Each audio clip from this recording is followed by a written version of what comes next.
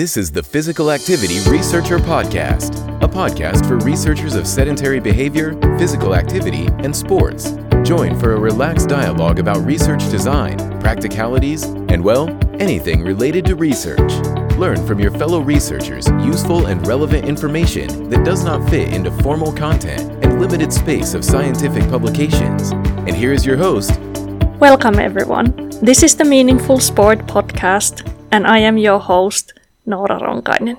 Meaningful Sport is a series of discussions on the why and how involvement in sport and physical activity can be an important part of a life worth living. If you are interested in the theme, you might also want to check out meaningfulsport.com. There you can find podcast show notes, read a blog, and access many resources for further explorations of meaningful sport. Today we will be discussing career narratives of athletes from underserved communities. I'm delighted to have Rob Book from the University of Southern Denmark discussing this topic with me. Rob is working on a PhD project titled Empowering Youth Athletes Against the Odds: Athletic Talent Development Environments in Underserved Communities. In the podcast show notes, you will find links to the recent articles published from the project. And besides the research, Rob has extensive experience of working as a teacher and a coach in one of the most challenging school districts in the United States. We will be discussing some of these experiences also today. So welcome to the podcast, Rob, and thanks for finding the time for our conversation. No problem, Noora. Thank you for having me. You just sent me the prologue of your PhD dissertation a week ago, and when I was reading that, I was like, oh my God, how can somebody work in this kind of environment? And you describe your experience as a teacher and a coach in this school where you have guns, gangs, drugs, and crime all over the place. And I was just wondering how you have survived that environment. And you also described that was certainly not the easiest job you've had in your life. So maybe we can start discussing this background and the work you've done before becoming a researcher. Yeah, I think that it's very relevant for my background, for my research, because that it's my experiences as a coach and a teacher in this inner city high school that I think it was statistically located in the 8th highest crime rate neighborhood in the U.S. And so my time there is sort of what fueled my passion to research this topic. And I think it's helped me become a better researcher because I really care about the project, and the research really means a lot to me because of the time and the effort, and a big part, 25% of my life was spent working within this school. And, was it challenging? Absolutely. The stress, that came with it for me on a professional level was to the point where it was actually physical health ailments, stress-related physical health, heart-related issues that actually, in the prime of my life forced me to leave because my body couldn't operate in that environment much longer. So I have absolute admiration for teachers and coaches who can do that for 30, 35 years. I did the time that I could, and then I had to move on, and that was part of my journey, was to move on through there. But I hold my time at the school is one of the most important and meaningful things that I've ever done. But to consider the fact, on the one hand, working there, of course, was a challenge, but I got to go home every day, and to think about the students that I serviced, mostly they were high school ages, so 14, 15 years old till 18. They just walked out the door, maybe walked a couple hundred meters to their home, and that their environment was entirely this challenging, underserved community. It wasn't I got to leave and go away, and a lot of them never did. And it's hard to believe it unless you're in it and see it.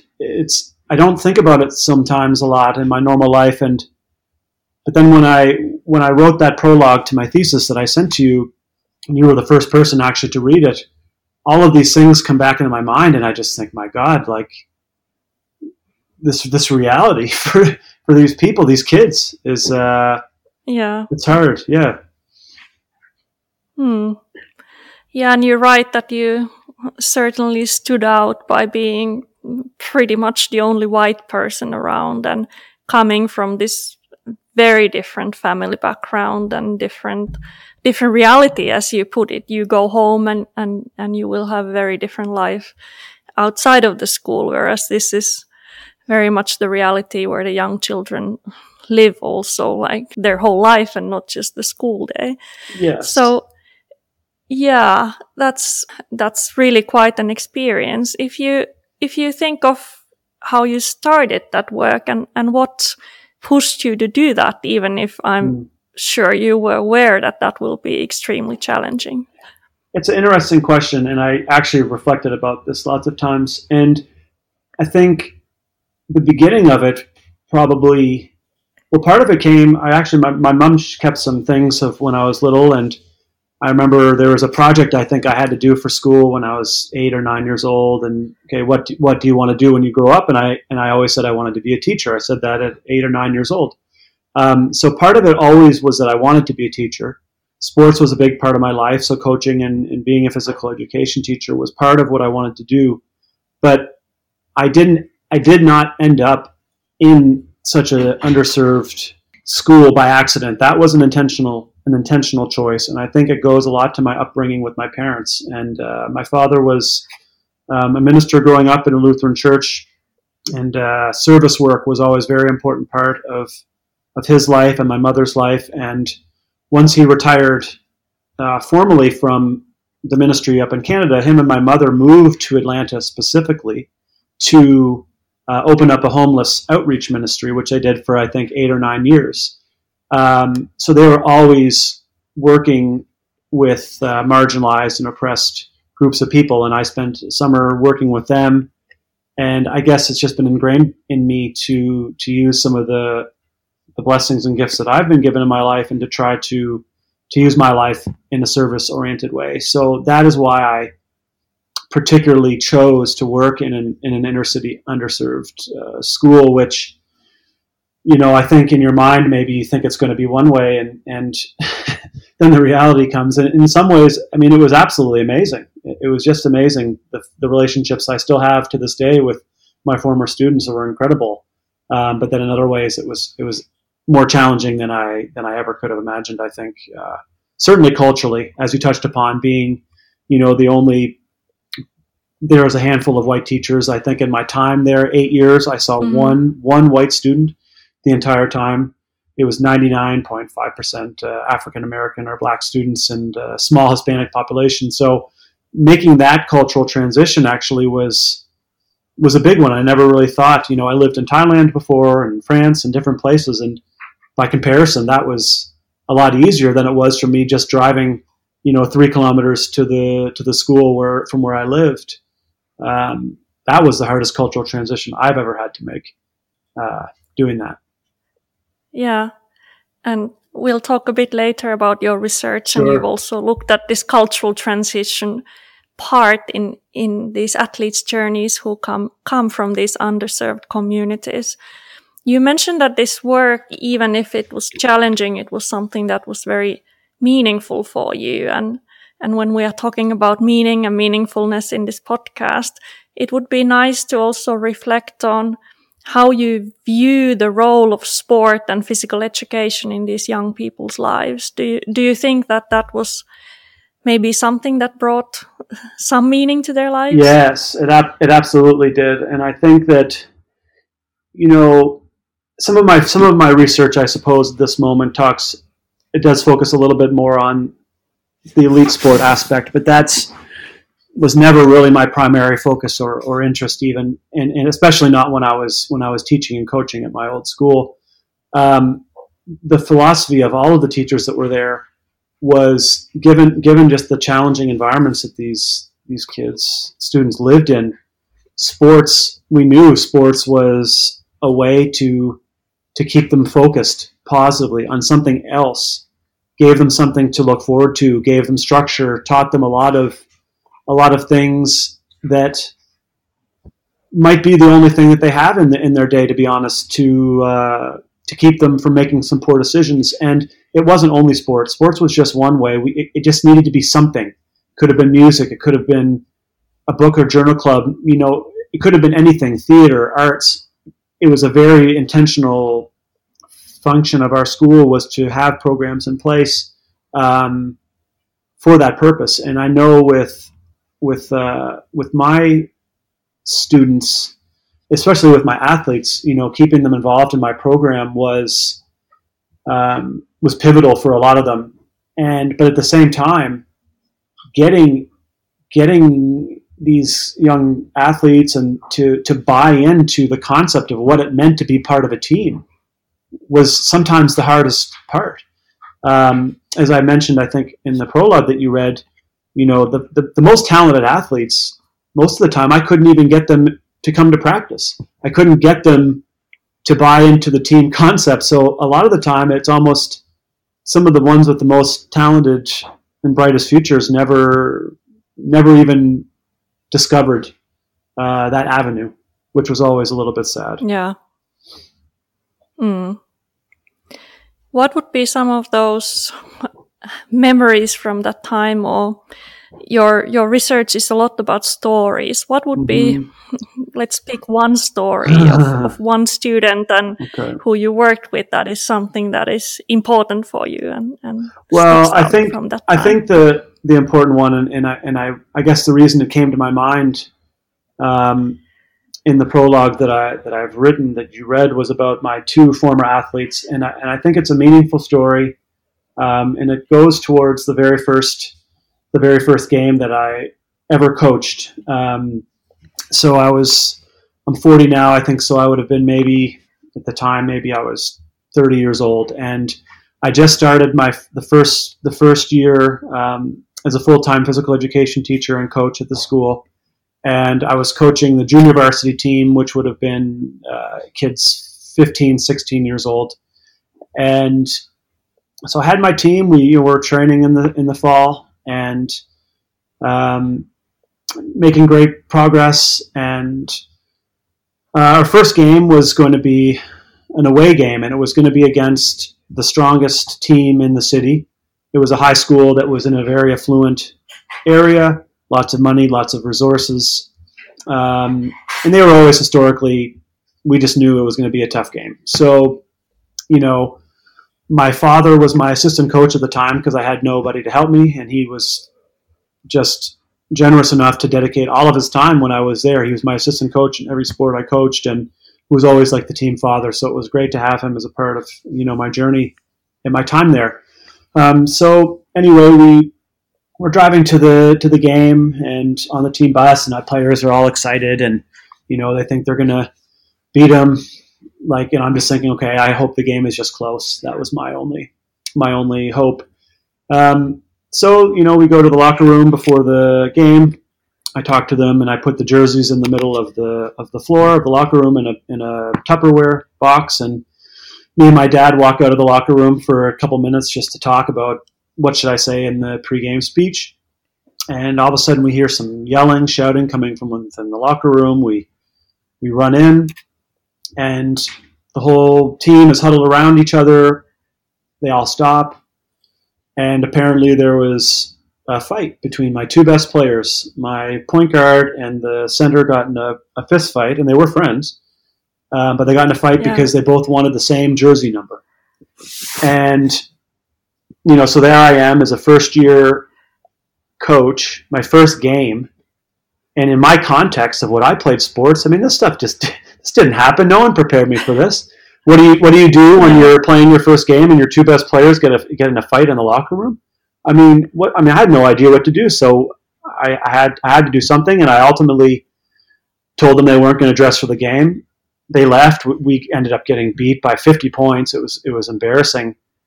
for everybody involved, the team, it was just totally psyched out. And so the reason I tell the story is because the two players that were involved, because of what happened afterwards, was so telling of what the outcomes were for these two athletes. So the point guard, his mother she met with me the next day, and I explained to her what I was going to do, and I said that I wanted to kick him off the team, and she was begging and pleading that this was the only thing he had. So I said, okay. I said, if he comes to practice every day and practices with us every day, I'll give him his jersey back and he can play after Christmas break. Give the same deal to the other player, the center. And basically what happens was the center, he came maybe to a couple practices and then he just disappeared. He just left, transferred schools, and I never heard from him again until I saw him on the news committing an armed robbery in his local community with a gun, and likely, as far as I know, will probably be in jail the rest of his life for that crime. The point guard, as far as I know, I mean, it was a hard 4 years for him in high school. I talked to his mother all the time, sometimes almost every day, just trying to make sure he was focused. I was sort of her eyes into his life, and he graduated and he went on to college, and his life is, from what I can just tell, very, very different. So I tell that story because it just shows how the fine line between how these two young men, how their lives turned out. And if the one boy, maybe if I hadn't, so I think all the time about, should I have tried harder with the other kid that I kicked off the team? Should I have kept him? Should I have worked to keep him? Because his decision him not playing had these ultimate repercussions, and it was hard to live with that. And I think about that stuff a lot now, even as 10 years later. Yeah, it must have been a very powerful experience. And what you then talked about your research, and I mean, our personal experience is certainly shaping what we find as worthy topics of research. Yeah, let's then move on from this personal story to this research context. So Sure. You stopped working at the school and you carry all these memories and these doubts in your head. So maybe share a little bit about how you then framed your research topic and research questions and what you wanted to achieve with this PhD research. Right. Yeah. So then ultimately, when I decided to do the PhD, I really wanted. I preferred I just preferred the European model of a PhD towards the US or Canadian one. I liked the University of Southern Denmark, and my supervisors, Christopher Henriksen, who's here, and Natalia Stambolova, who is at Halmstad, are just, two of the best in the world at athletic talent development environments and looking at career pathways for Natalia at Halmstad. And I realized they were just going to be great people to guide me through this. And I also wanted to remove myself a bit from the situation. So I geographically was sort of farther away and could look at this problem from a different perspective. So the project itself was a career pathway project where the first part was where I interviewed 10 professional athletes who came from similar, comparable, low socioeconomic, underserved upbringings, but were able to make it to the top of professional sports. So that was the criteria. It ended up sort of through snowball sampling that they all ended up being black athletes. 8 of them played basketball and 2 were NFL football. Then the stories were ultimately just so compelling that's when we delved into this narrative investigation, which wasn't part of the project, nor was the cultural transition project that I also had worked on. Then Right. as it developed, the second part, which I'm moving quite almost completed with now, where I wanted to get stakeholders' perspectives on what they thought about these underserved athletic talent development environments, what I call UATDEs, and to get their perspective. And so we talked to people who worked in similar environments that I did. We went all the way to the top and talked to some NFL and NBA coaches to get their perspectives on sort of what this means. And then the last part was what I'm working on now is actually a case study where I went into an urban community college back in the U.S. in a large urban area, and I'm doing a case study. So basically, my whole concept is that, and this is what goes with my supervisor's holistic ecological approach to athletic talent development, is that the entire environment in which someone lives impacts that talent environment. So it's not just what goes on in the gym or in the ice rink or on the field. It's the surrounding area also can impact what goes on within a sporting environment. And we see that. I saw that every day in my work. And what I'm starting to realize, especially from the stakeholders we talk to, is that the sports piece is very important, and you want the athletes.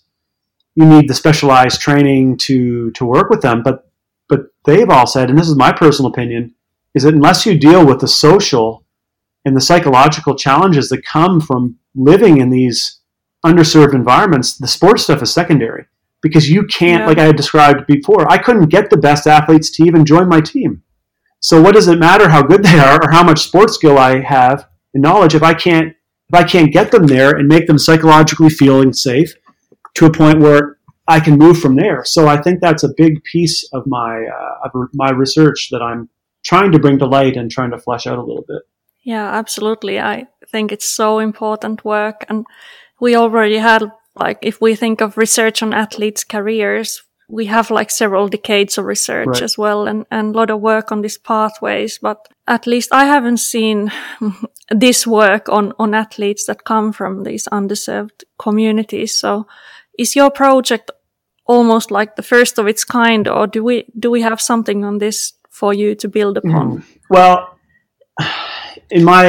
I think if you were to ask somebody else, perhaps Natalia or Christopher, they would say that I'm the first one to look at this. I don't think that's maybe. I think it just makes me feel uncomfortable saying something like that. But I think that there's Massey and Williams have done quite a few studies recently where they've looked at it a little bit differently, not so much in an athletic talent development environment perspective, but they looked at underserved and traumatic environments in the U.S. and a lot of these have been published in the QRSE has published a couple, and they're looking at things similar about how trauma can sort of impact development, but a different way, not in a sports specific way, in a career pathway way. So I do draw draw upon their research quite a bit, because they also made this connection, talking about social capital and how sports within these underserved communities, it can be a great way to extend that, the social cultural capital, if you're looking at sort of Bourdieu's social theory. And then I think that there have been some other studies that I also draw upon a lot. I draw upon the Komatova study, where she interviewed some professional European basketball coaches and talking about their perspectives working with multicultural teams. And a lot of that focus was upon these coaches, mostly European, dealing with American, often Black, European basketball players, and some of the stereotypes that they would have, and different kind of positives and negatives, I suppose, or strengths and weaknesses of integrating these teams. So I look upon that a lot. But yeah, overall, this is sort of a little bit of a new area, and a lot of it though comes to, if you look at the studies that are available in a European context of athletic talent development and career pathway research. I mean, it's everywhere, especially in the Nordic countries. Yourself, you've done a lot of research in this way. Tatiana Ruba, and there's tons of stuff out there. But if you go into the U.S. context, it's sort of given their philosophy of athletic talent development, which is sort of this talent identification where you have just mass participation at the bottom, and then the top people, the Olympic Committee and these professional teams, of course, are very organized in the way they develop their talent, but they're not so concerned about how it's developing or how these athletes are being supported when they're 10, 12, 15 years old. It doesn't really matter, because in that kind of model, the top athletes will eventually get there. So there's just nothing there. I haven't been able to find any kind of qualitative studies that look at athletic environments specifically within an American context in general, let alone within an underserved perspective. Right. Yeah, so no doubt there is going to be a lot of novelty and value of your work also expanding on this diversity of pathways, and there is a big trend of emphasizing cultural issues when we look at athlete development, that, you know, different cultural contexts have different practices, and we have different structural conditions, and I mean, in the Nordic countries, when you look at talent programs and athlete talent development, I mean, most of the athletes who are in these programs are typically middle class white athletes. Right. So yeah. So let's talk about us as qualitative researchers. We are very aware of this relationship that we develop with our research participants, and the difficulty of understanding the other person's world, especially if we are living in quite different worlds. And one of your articles is also starting with this remark that you as a researcher are sitting in your office in Denmark, and you are doing this interview with an athlete in the US who is living in a completely different social and cultural context. So how was it for you to develop this relationship with your participants and trust, and having them to share all their stories with you? Yeah, I think that is such a good question, and it's something that I reflected upon a lot. And I think, first of all, I will say that without the experiences that I had in teaching and in coaching and in that environment, if I didn't have that, I don't think there was any way I could have interviewed and conversed the way that I did in these interviews with my participants, because it just gave me a comfort, a knowledge, and, you know, an understanding of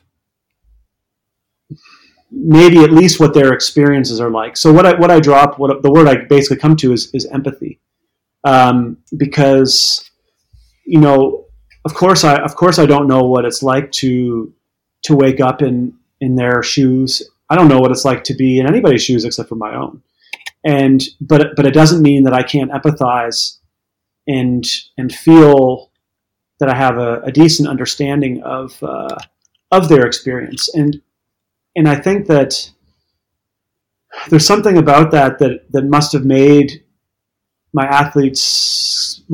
participants feel comfortable, because, and maybe part of it is just my personality. I think being with people, talking to people, that is what's very important to me, and it's what I live for.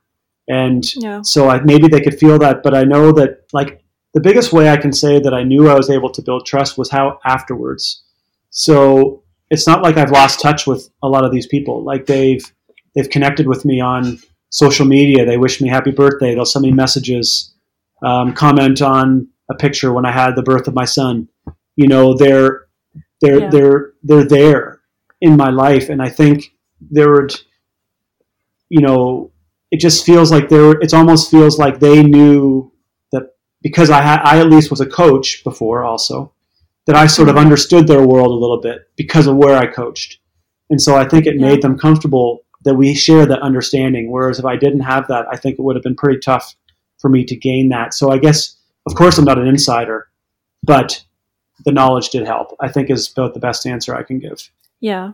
And you also told them about your previous work as a coach and a teacher in this community. Yes. So. And I would say though too, if people are looking for, say, specific tips or something, you know, what I did was I felt I started out using like a semi-structured interview guide, and I realized it just didn't work. You could tell when I asked the questions, the changes in the turns, it just didn't strike them as natural. And I didn't think, so I switched very quickly to just an unstructured interview. And I started, you know, and I always started by telling them, about my life and what I did and my experience and why I'm doing what I'm doing. And then I just offered them to just tell me about their life. Tell me about yourself. Tell me your most important thing. And I got some very interesting responses, and the conversation went so well. It's almost hard for me to go back to some kind of structured interview format, because I just feel that it's just more genuine and sincere when I do it this way. Yeah.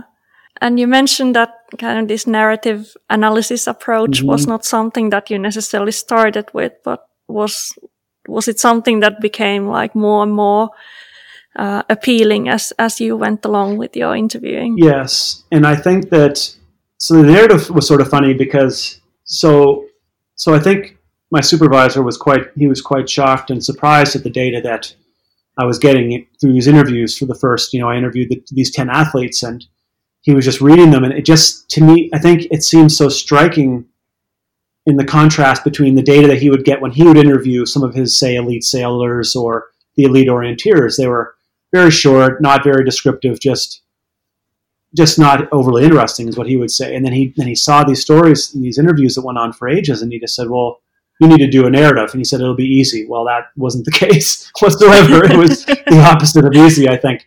But it was fascinating to learn about stories and the available, obviously I talked a lot with one of the best, Brett Smith, and got a lot of guidance and insight from his work and from conversations with him.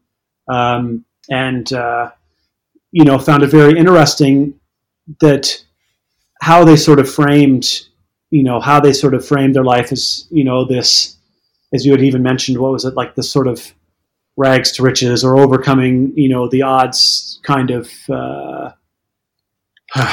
narrative, which I entitled a sink or swim narrative, which I drew from some older work. Amy Liebluck, I'm going to pronounce that wrong.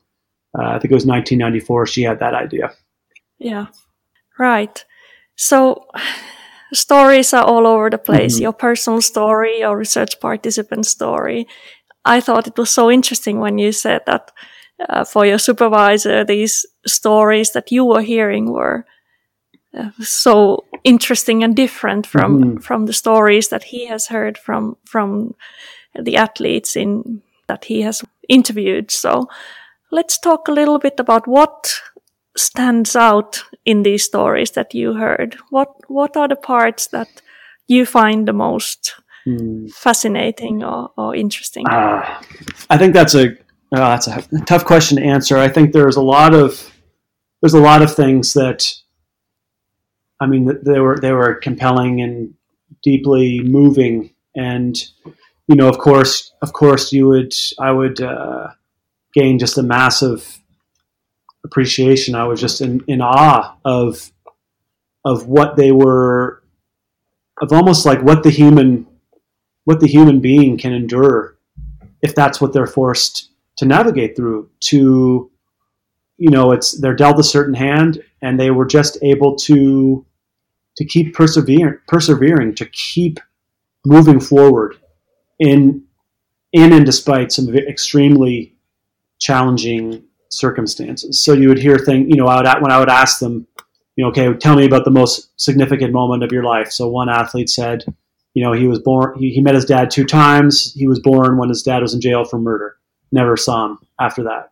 Another athlete said, when I was 12 years old, my mother just up and abandoned me and left him alone in Detroit by himself at 12 years old.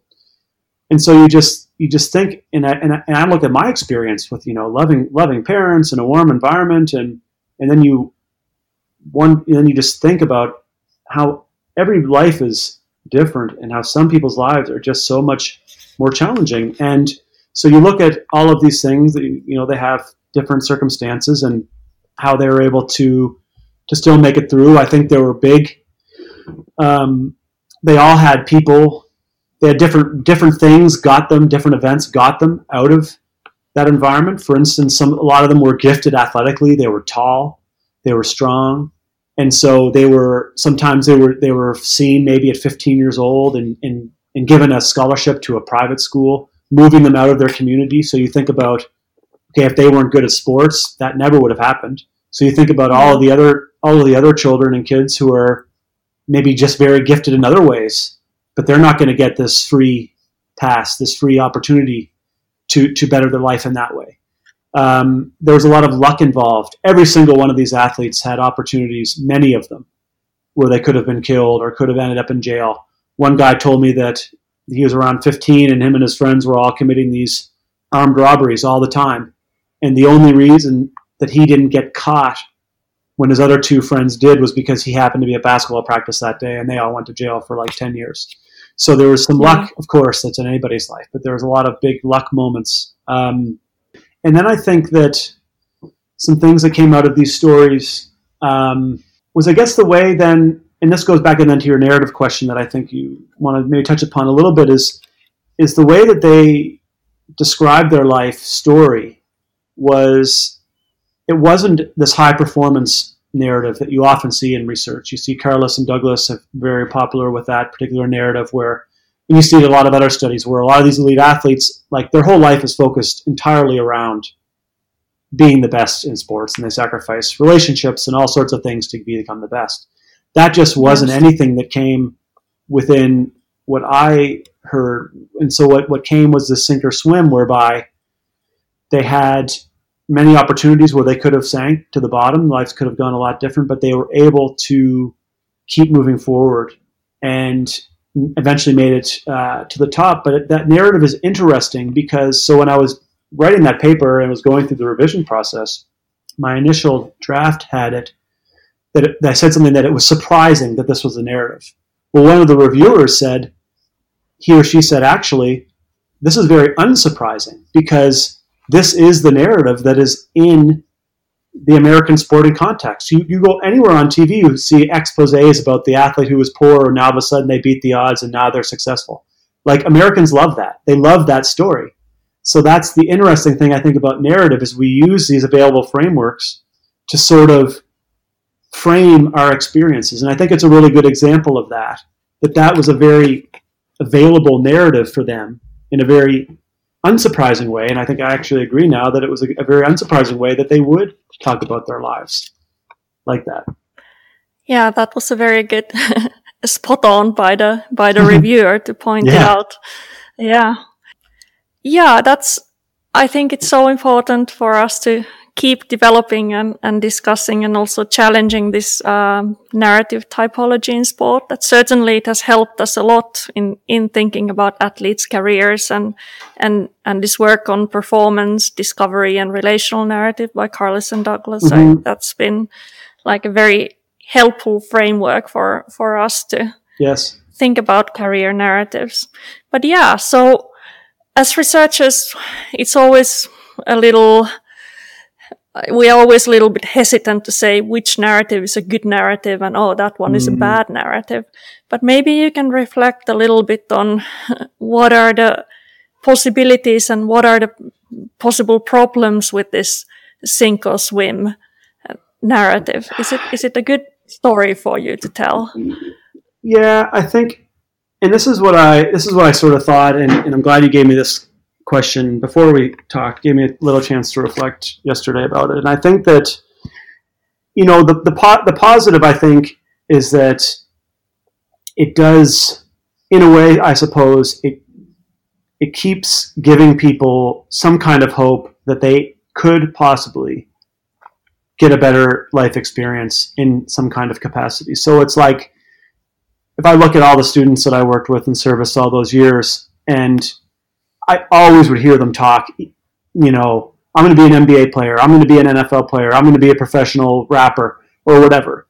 It's like they all had these dreams, and a lot of them were very grandiose dreams and unrealistic dreams. But I feel that in that environment, for so many of them, when there is so little hope, you need to have some kind of hope to know that it is possible in some way. So I suppose that would be the positive spin. But when I look at it from the other, is it not a good narrative? Well, it would be really great in this world if we didn't have to have that kind of narrative, because it really negates like a lot of these like social and political forces that place so many people in oppressed positions in the first place. So it's like if we were in, if you look at a country like Denmark or Finland or somewhere like that, are there going to be as many rags to riches kind of sink or swim narratives? Probably not, because not as many people are in that disadvantaged position to begin with. So I think that's a little bit of the sad part. And also, I also find another part of it that's a little bit dangerous is that, it's nice, I interviewed 10 10 athletes who all had this typology and, they made it to the top of their sport, and that's great. But what about every 100 or every 1,000 other people just like them that didn't make it? What happened to them? The guy on my player who ended up doing the armed robbery, who had the talent. He's one of the best players I ever coached. And, what about them? So it's a little bit sad to think about that as well. So those are some of my reflections about that narrative. Yeah, I think already what you also mentioned about the stories that you heard in the research context, that, so many points in these people's lives, in these athletes' lives, where they could have easily sank. Mm-hmm. And these moments when they could have ended up in prison for 10 years, but they were happening to be in the basketball practice. Right. And these moments of luck. So I think that's always the danger. And also in your research, you are showing these stories of the people who made it, who mm-hmm. became elite athletes. But just like you say, we can always ask how many of these young people are there who had the same ambition, but they didn't make it. So, yeah. Right. Thanks for joining us this week on Physical Activity Researcher Podcast. If you like the show, make sure you never miss an episode by subscribing or following the show on Twitter. This podcast is made possible by listeners like you. Thank you for your support. If you found value in the show, we would really appreciate a rating on Apple Podcasts or whichever app you're using. Or if you would, in a real old school way, simply tell a friend about the show. It would be a great help for us. We have a fantastic lineup of guests for forthcoming episodes, so be sure to tune in. Thank you all for your support and have a great day.